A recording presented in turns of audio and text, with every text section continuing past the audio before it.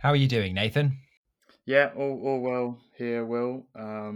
We are in a bit of self-isolation at the moment. My son's not been very well, so we've got a good 14 days in. Um, Obviously in lockdown now anyway, so um, yeah. I'm sorry to hear your son is unwell, Nathan. Interesting that you're getting some first-hand experience of self-isolation. Interestingly, this podcast is recorded the day after the Prime Minister just announced that the whole country is to be put in lockdown. So really testing times for everyone at the moment. Yeah. It's a very strange, sort of surreal period, isn't it? It's a bit unusual to kind of, this sort of thing. I don't think has ever happened in, at least not in my lifetime. I'm not sure about yours, but yeah, it's a kind of unique situation for all of us, really. Really is, really is. Well, it's great to have you on the podcast, Nathan. And in this episode, we're going to look at your paper that was recently published in The Psychologist on dealing with the psychological challenges of isolation and confinement during this COVID-19 pandemic. So I'm hoping we can discuss some of the issues from this and breathe it to life. Yeah, absolutely fine. Yeah, happy to talk about it. One thing just to start with, there's a lot of different lingo being thrown around.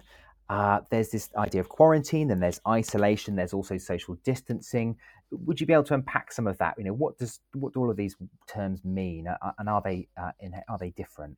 Yeah, I think so. I mean, I'll start by saying I'm definitely not an expert on all of these kind of different terminologies and that sort of thing. But the way I understand it is, we've got these sort of different tiers. So we've got, or we did have before the lockdown came into effect, we had this sort of social distancing idea of keeping a certain degree of distance and separation between you and other people if you were out and about.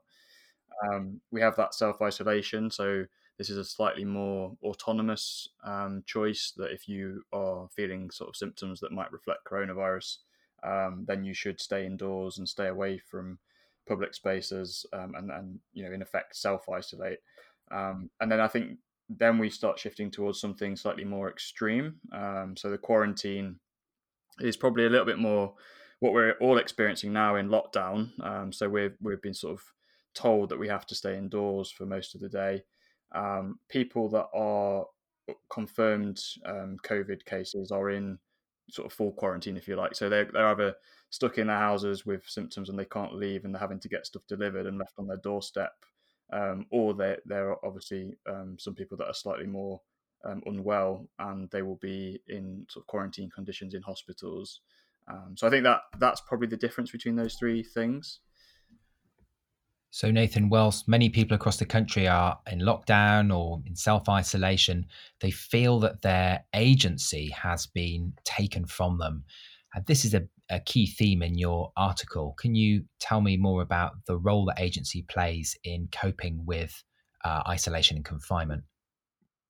Yeah, I mean, so we know from lots of domains that agency is sort of a fundamental human need. Like we all do better when we're in control of our decisions and choices, and we have some ownership over what we do. So I think that's why when we start talking about quarantine, that's why its potential for negative mental health impacts is so strong, because it actually takes our agency off us. So we might not have kind of physical illnesses, but we're having this kind of really fundamental desire taken away, um, and that for some people can be quite disruptive and damaging. Yeah, do you think the UK government's approach by imploring us to stay in our homes and avoiding a police lockdown is part of a strategy to not deprive us of too much of our own agency? Yeah, I do actually. So I've sort of my wife and I've been chatting about some of the decision making up to this point. The government have approached this idea, and I sort of, without wanting to back any different types of political party, I do sort of understand the thinking of wanting to keep this quarantine period as short as possible because they know it's going to be hard for people. But then the decision to frame it in a way that promotes this sense of understanding, and like this sort of empathetic reason for wanting to do the quarantine, or the self isolation, it captures something a little bit more intrinsic within us. Identifying the importance of caring and helping other people is slightly different than just being told we have to stay indoors. And I think that's probably part of the messaging. There's a great article from the Lancet that you reference in your paper that describes the main adverse psychological effects of confinement. What are those? So from a psych, so the article in the Lancet was a systematic review, a rapid systematic review of the psychological effects of quarantine. So it's well worth going and digging out if people are interested in reading more. And I think in there, what Samantha Brooks and the team at King's College talked about were a few different things. So they talked about threat. So we know when quarantine conditions are activated, there's something going on that is quite dangerous. So there's this sort of sense of threat and dread. And if people are self-isolating now and they're starting to get sort of cough and cold type symptoms, they might automatically start jumping to think, oh, is it coronavirus? So there's this sort of lingering uncertainty, which accompanying that might be fearful feelings. Depending on how long the quarantine goes on, people might start having dips in their moods. They might start to get irritable, and if you're stuck in a small space with lots of other people, if you've got a family around you, being under each other's feet for a long time each day for a long period of time, there might be some social tension starting to occur as well. So, Nathan, a lot of your research has been studying what you call ICE groups. That's people working in isolated, confined, or extreme settings. Tell me more about that. Yeah, so probably for quite a few years now, we've been working with these ICE groups. And these are people that go off and do things in kind of extreme and unusual environments. So when we talk about ICE, like you just said, it's the isolated, confined, and extreme population. So that's people that are going and living at Antarctic research stations, submariners, people taking part in space simulation studies, so practicing missions for Mars. And we've also been doing some work on the International Space Station as well. So a big range of people. There is a sort of a different population that we work with that are they're not so much confined, but they are in isolated settings, and that's expedition goers. So people that go on kind of skiing and mounting expeditions to kind of polar and the greater ranges.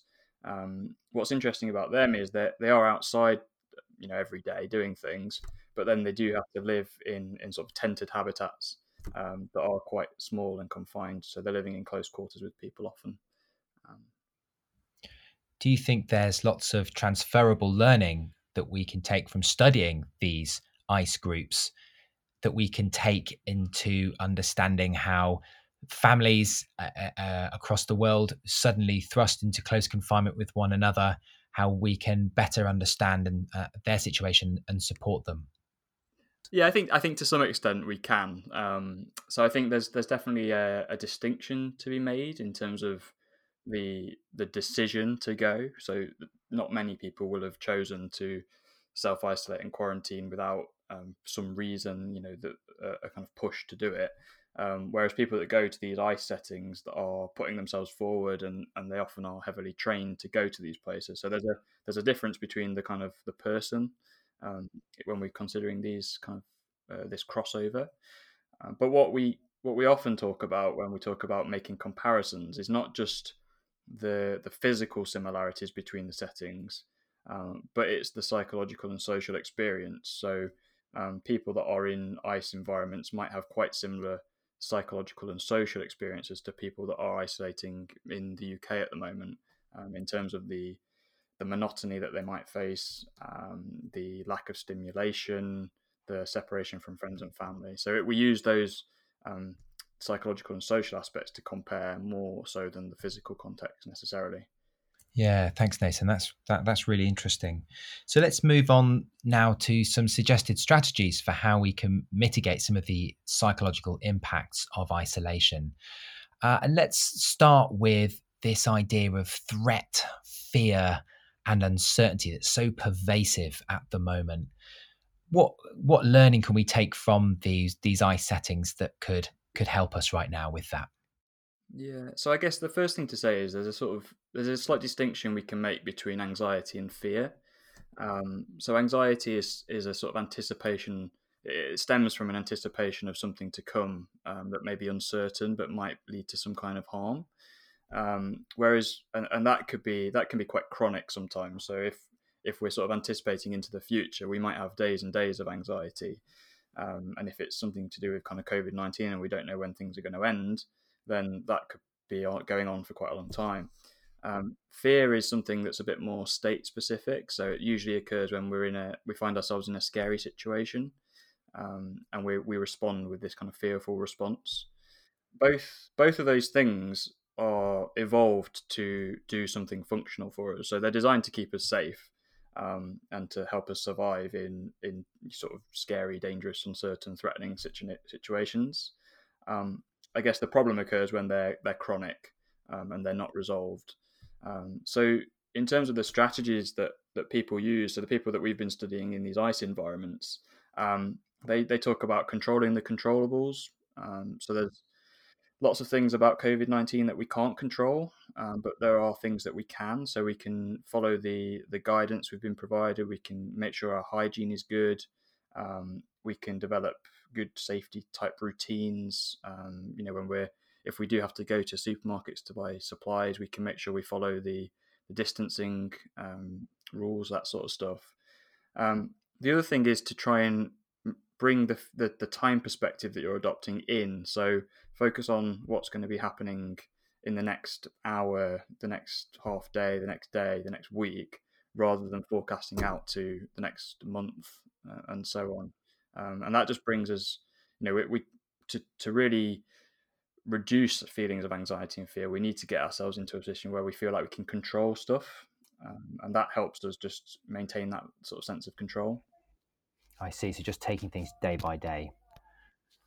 Yeah, and focusing on some small, maybe achievable tasks at a time, and trying not to overwhelm ourselves with the enormity of what faces the whole population. Yeah, I mean, and then there are some other things. So we've been doing a bit of work recently on COVID-19 specifically, and we've been talking to people that are experts in sort of managing anxiety and fear, and a lot of what we've heard is that people will be having kind of inaccurate threat perceptions and appraisals of situations. So they're seeing a threat where actually the threat isn't really there, and it's because everything feels threatening at the moment because there's so much uncertainty.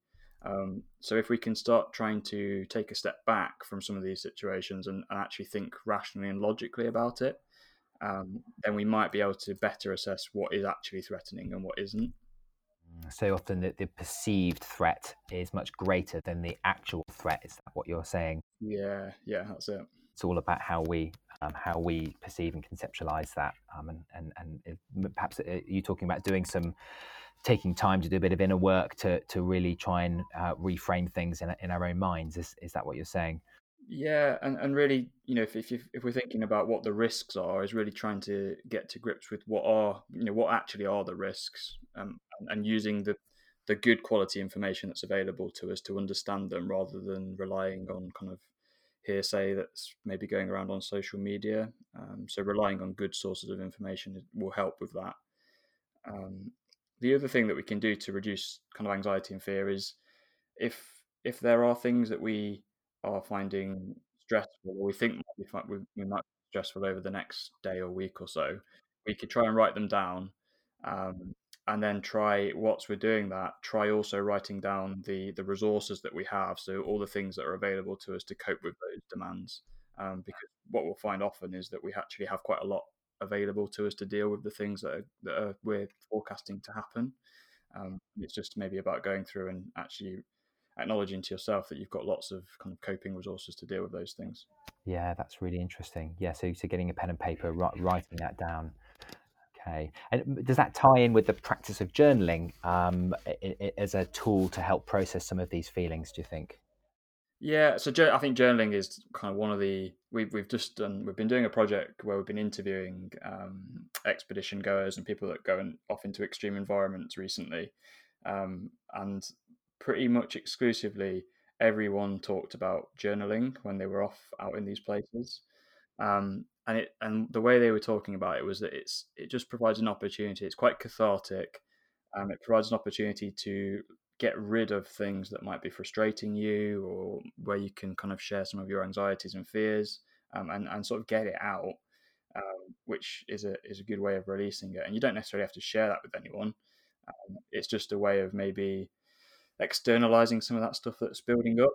And we know, historically, that have gone off to Antarctica and sailed, on sailing voyages, they've kept quite detailed journals, and you can see in those writings this kind of almost a therapeutic process of writing about it.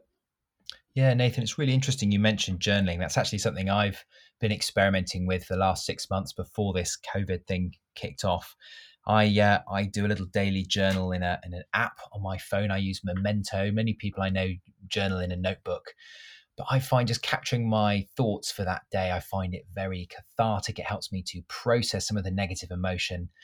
And most interestingly, when I read back through my entries from weeks before, it always surprises me what I was worried about at that point in time and how that was really just in that moment.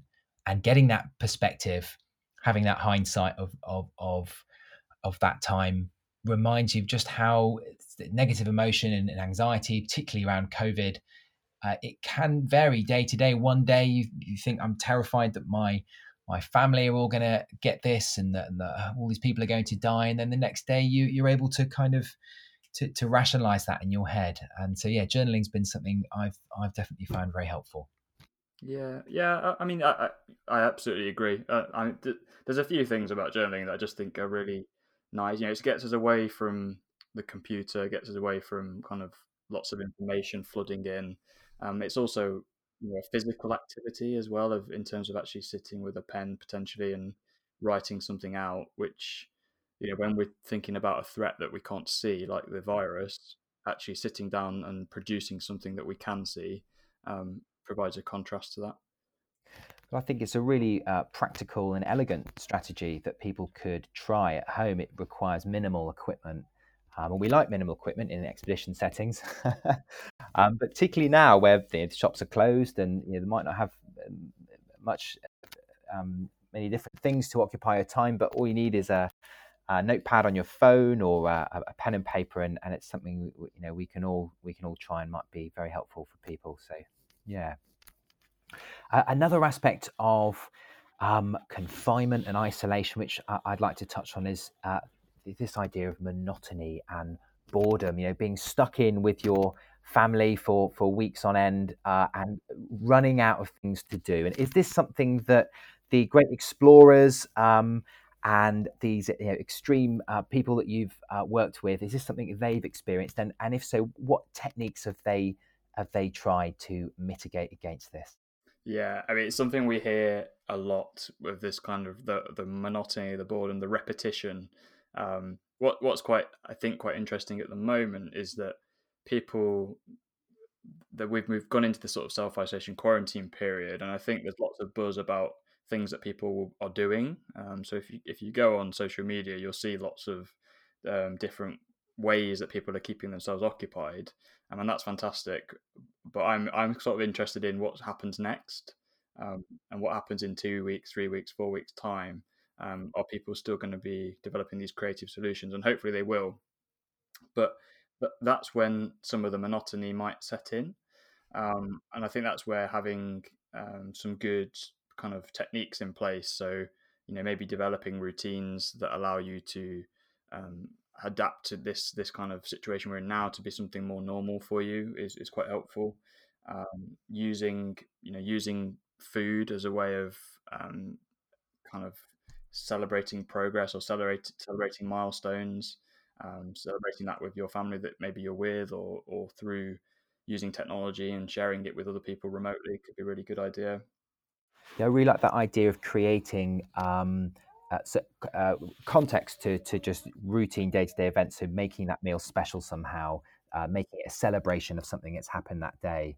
I think that's a really nice idea.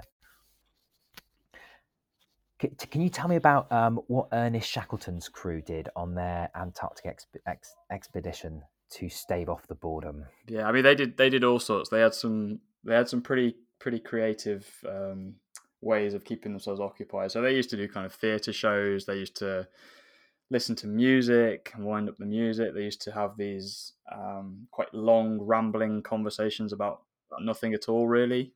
Just sort of the most bizarre topics that they could think about discussing. And actually, we hear that when we interview people that go on expeditions now.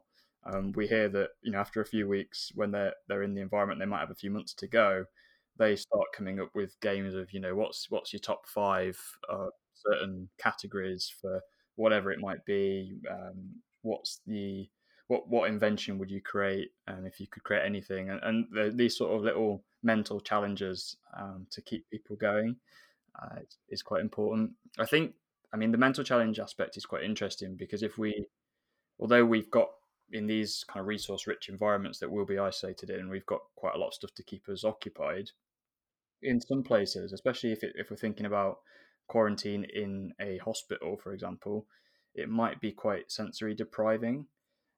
And so that's where coping with that sort of stuff, people might have to go a bit more inward. And there's lots of really good examples of people that have been taken hostage and kind of kept in solitary confinement, actually internalizing and creating whole worlds inside their head to keep themselves busy. Well, I mean, is that a good thing, or can that lead to other issues? So, I mean, obviously, it's probably quite a traumatic experience being kidnapped, I would think. But I think the thing that does do is it creates a sense of control when there is no control, because they can't take your mind off of you. So you have you are empowered to create these worlds in your head, if you're in that situation. And developing those kind of visualization techniques might be quite helpful.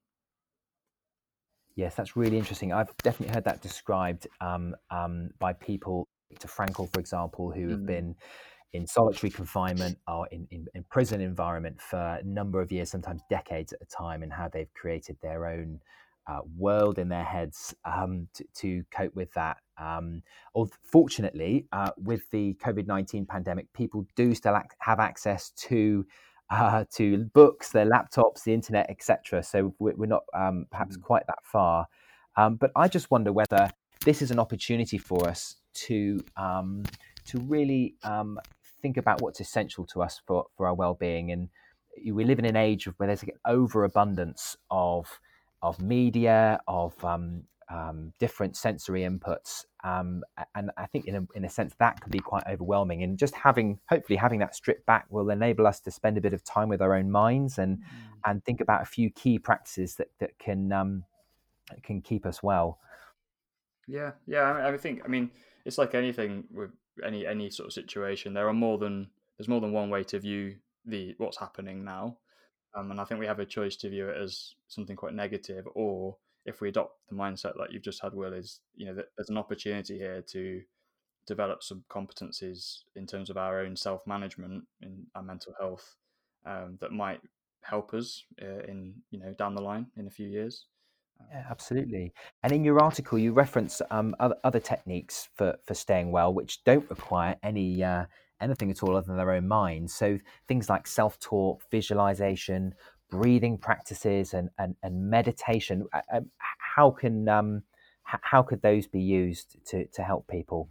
So self-talk is something that's really is quite empowering. So we hear often people having sort of mantras, and when things get a bit tough, then they can fall back on these sort of sayings or these quite inspiring messages that they've read somewhere, or quotes that keep them going. The visualization and imagery is what we talked about a few minutes ago. So there's a sort of escapism to some of that, is maybe visualizing some places that you've been that it makes you feel good when you go back there in your mind.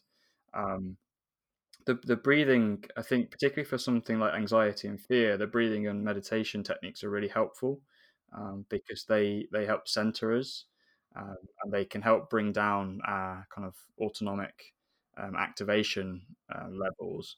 What's also interesting about breathing is if we practice it, so if we do these sort of breathing techniques and we practice them, we actually get better at controlling our sort of parasympathetic nervous system.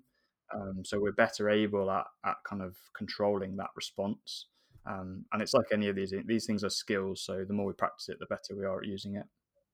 How would you suggest it for people out there who have never tried breathing or meditation? how would you suggest they get started with something like that? I mean, there's some great tutorials on YouTube, like everything nowadays. So people are probably going on YouTube to do DIY while they're stuck at home, but you could use it to go and find out about some kind of simple breathing techniques. It doesn't have to be anything fancy. It could be just to sort of count a number of seconds of breathing in and breathing out, and just do it for a period of time, and just pay attention to how your body feels when you're doing it, and sort of really focus internally on what's going on. And that could be a really good technique just to calm some of that sort of threat and fear and anxiety. Yeah, absolutely. I think there's a lot of power in whatever you do in just unplugging and detaching, particularly from 24-hour news and from social media, and spending a bit of time just with your own thoughts, and to give yourself a bit of peace and time to process things. I think must be really, really powerful. Yeah. Okay, let's move on to one of the third aspects of confinement that's well described in the literature: low mood and motivation. And I think this might be something we see perhaps further into this, as this becomes month 2, month 3, as this drags on. Are there any other additional things that could help people stave this off?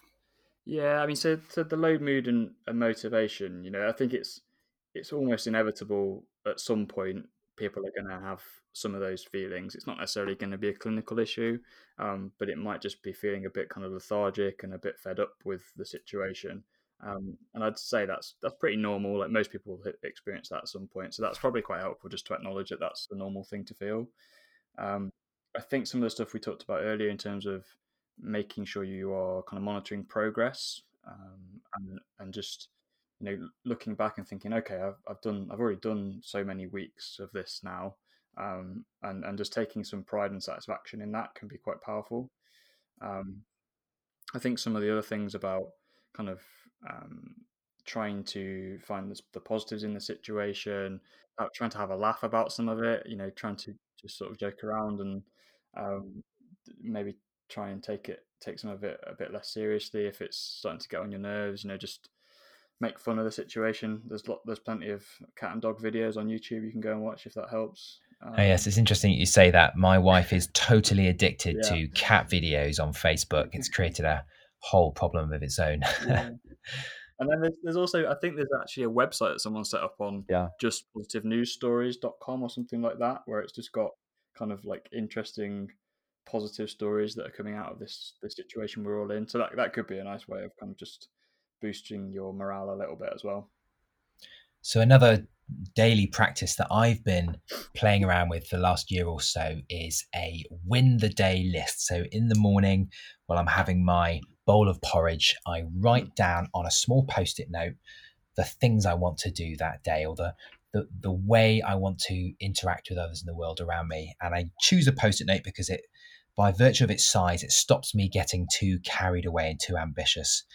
And then once I've done that, I fold it up, stick it in my back pocket. And then at the end of that day, I revisit it and I look down the list at all the things that I've done. And I'm always amazed at just how much I've achieved. I think it gives you that sense of accomplishment.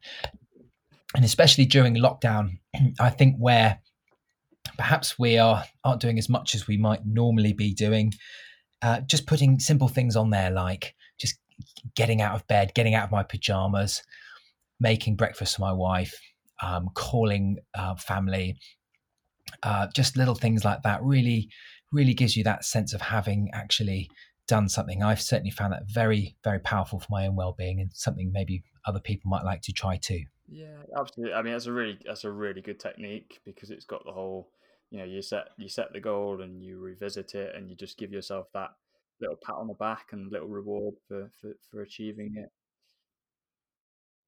Yeah, and what's really interesting in terms of how the public has responded to this pandemic is the outpouring of positive sentiment and camaraderie to the wider community. Certainly on our street, there's been WhatsApp groups, Facebook groups that have been set up to enable people to get shopping in for their elderly neighbours, and just to support one another. And I think there's loads of opportunities right now for us to do really positive acts of kindness to each other. Yeah, and that's really, really important when we're in these sort of socially isolated conditions.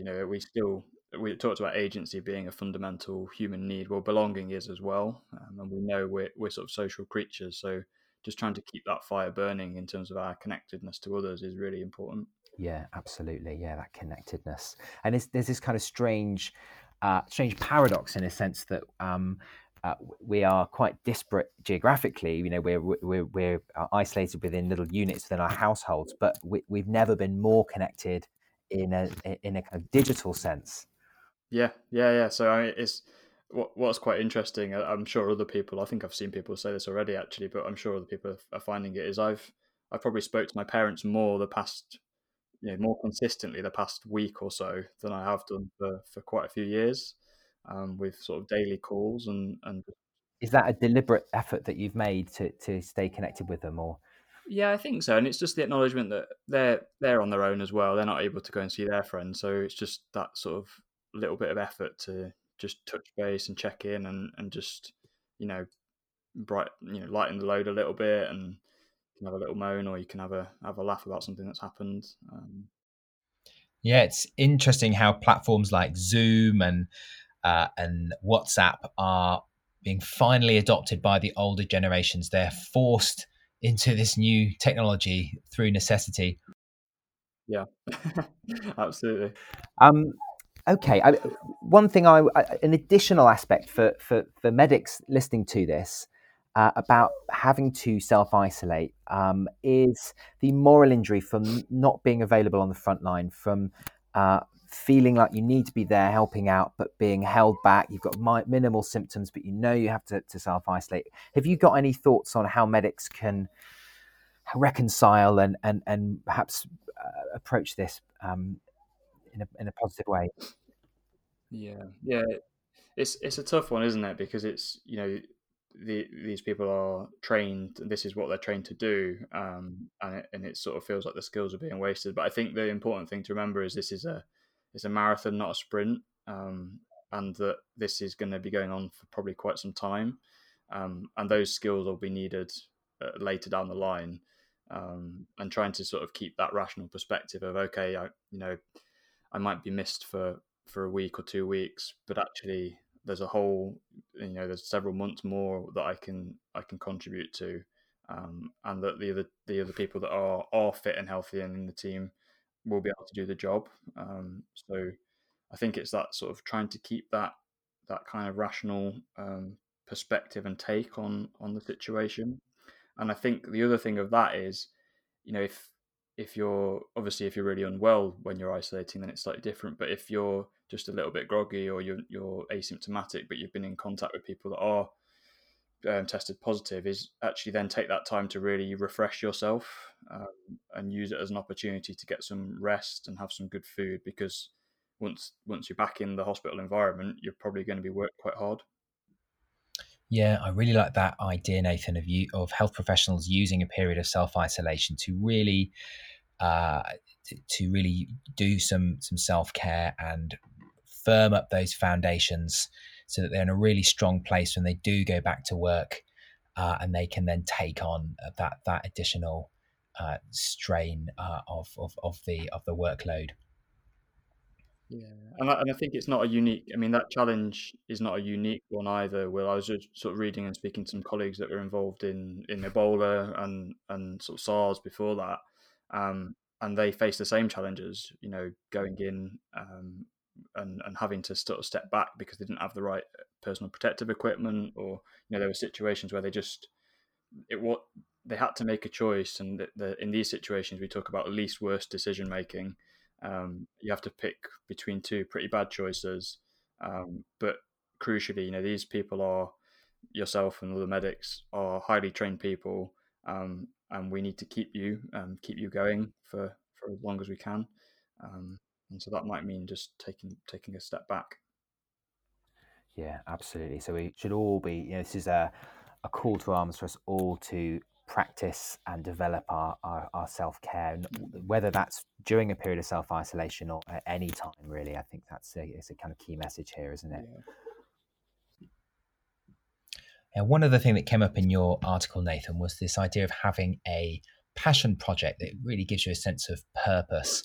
What passion projects are you working on at the moment? And have you got any suggestions that are projects that people could get involved with while they're stuck at home? Yeah, I mean, so I'm pretty busy at the moment with some of this COVID stuff. So we are actually we're developing a resource for people that are on the front line and for people supporting those on the front line. And I'm doing that on top of my actual day job. And that's called Support the Workers. So there's a website called supporttheworkers.org.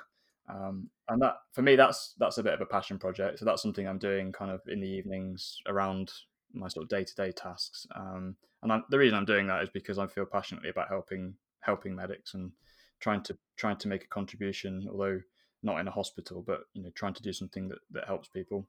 Yeah, I mean, it's a fantastic resource, that, and I really encourage people to have a look at that. We'll put a link in the show notes, but there's resources there on motivation, anxiety and fear, moral injury, resilience. It's really, really good, and it's very carefully referenced with some really kind of practical, actionable recommendations. So go and check it out. Yeah, and then I mean, at home we've come up with a few little games that we're playing to keep ourselves interested. So we have a fridge covered in letter magnets. So my wife and I are doing a kind of word of the day on alternate days to see who can beat each other. Yeah, we obviously I'm winning, so it's all good for now. Um, we yeah, not competitive at all. Um, yeah, we're doing some stuff with music, sort of selecting soundtracks to listen to for each other, that sort of thing. Um, yeah, so there's some sort of little bits that keep us together, keep us motivated. So in terms of passion projects, I think it's great to have something on the side that's completely unrelated to the pandemic or virus, that's perhaps a bit silly and a bit fun. It's learning a new skill, just to take your mind off Yeah, things. And for classic. me Yeah. recently, that's been learning to juggle. I know it sounds ridiculous, but it's very playful, quite creative. I mean, you can do it with anything. Yeah. You can just bruise up some apples from the fruit bowl, and it's endless. And I've just been exploring different YouTube videos, just different 3-ball patterns, and it's been great. And it really takes my mind off things. So if you've got a bit of extra time, I'd encourage anyone out there Yeah, to try and learn a new skill. definitely. Yeah, I guess the final thing is exercise as well. We're trying to do plenty of that. And thank goodness we can still do that. We're allowed, according to current guidance, to go out once a day for exercise, a personal exercise. So yeah, so just I mean, if you can get outside, and I mean the weather, at least the weather at the moment is quite nice, so you can always do a kind of hit session in the garden or something like that. And of course, do you ever kind of go for runs around where you are? Or do you do anything else Yeah, to get outside? yeah, we're quite lucky actually. So we're sort of in the countryside here, so we can get out, and either in the morning I'll put the baby in the papoose and go for a little wander in the up the by the river and in the trees, or yeah, or we'll get on the trails and sort of away from everyone else and have a bit of a blowout, which is always good. Yeah, absolutely. Yeah, and it's great to be able to do that while we still can. I do wonder whether the lockdown will be extended and actually, even that kind of activity will start to be restricted. Yeah. Well, anyway, Nathan, thank you so much for your wise words and your insights. That's certainly been very helpful to me, and there's been lots of stuff there that I'm going to go and take away from this. That I will both recommend to my patients that will be self-isolating, and also I'll apply to myself. If people want to reach out or connect with you, how can they do that? So happy to speak to people if they want to have a chat or get in touch. So I'm on Twitter at Dr. Nathan J Smith, and on email nathan.smith@manchester.ac.uk. So people can get in touch, fire me some questions if they want. Yeah, and it's just been a real pleasure to be on the show. Thanks for coming on, Nathan. Great to chat.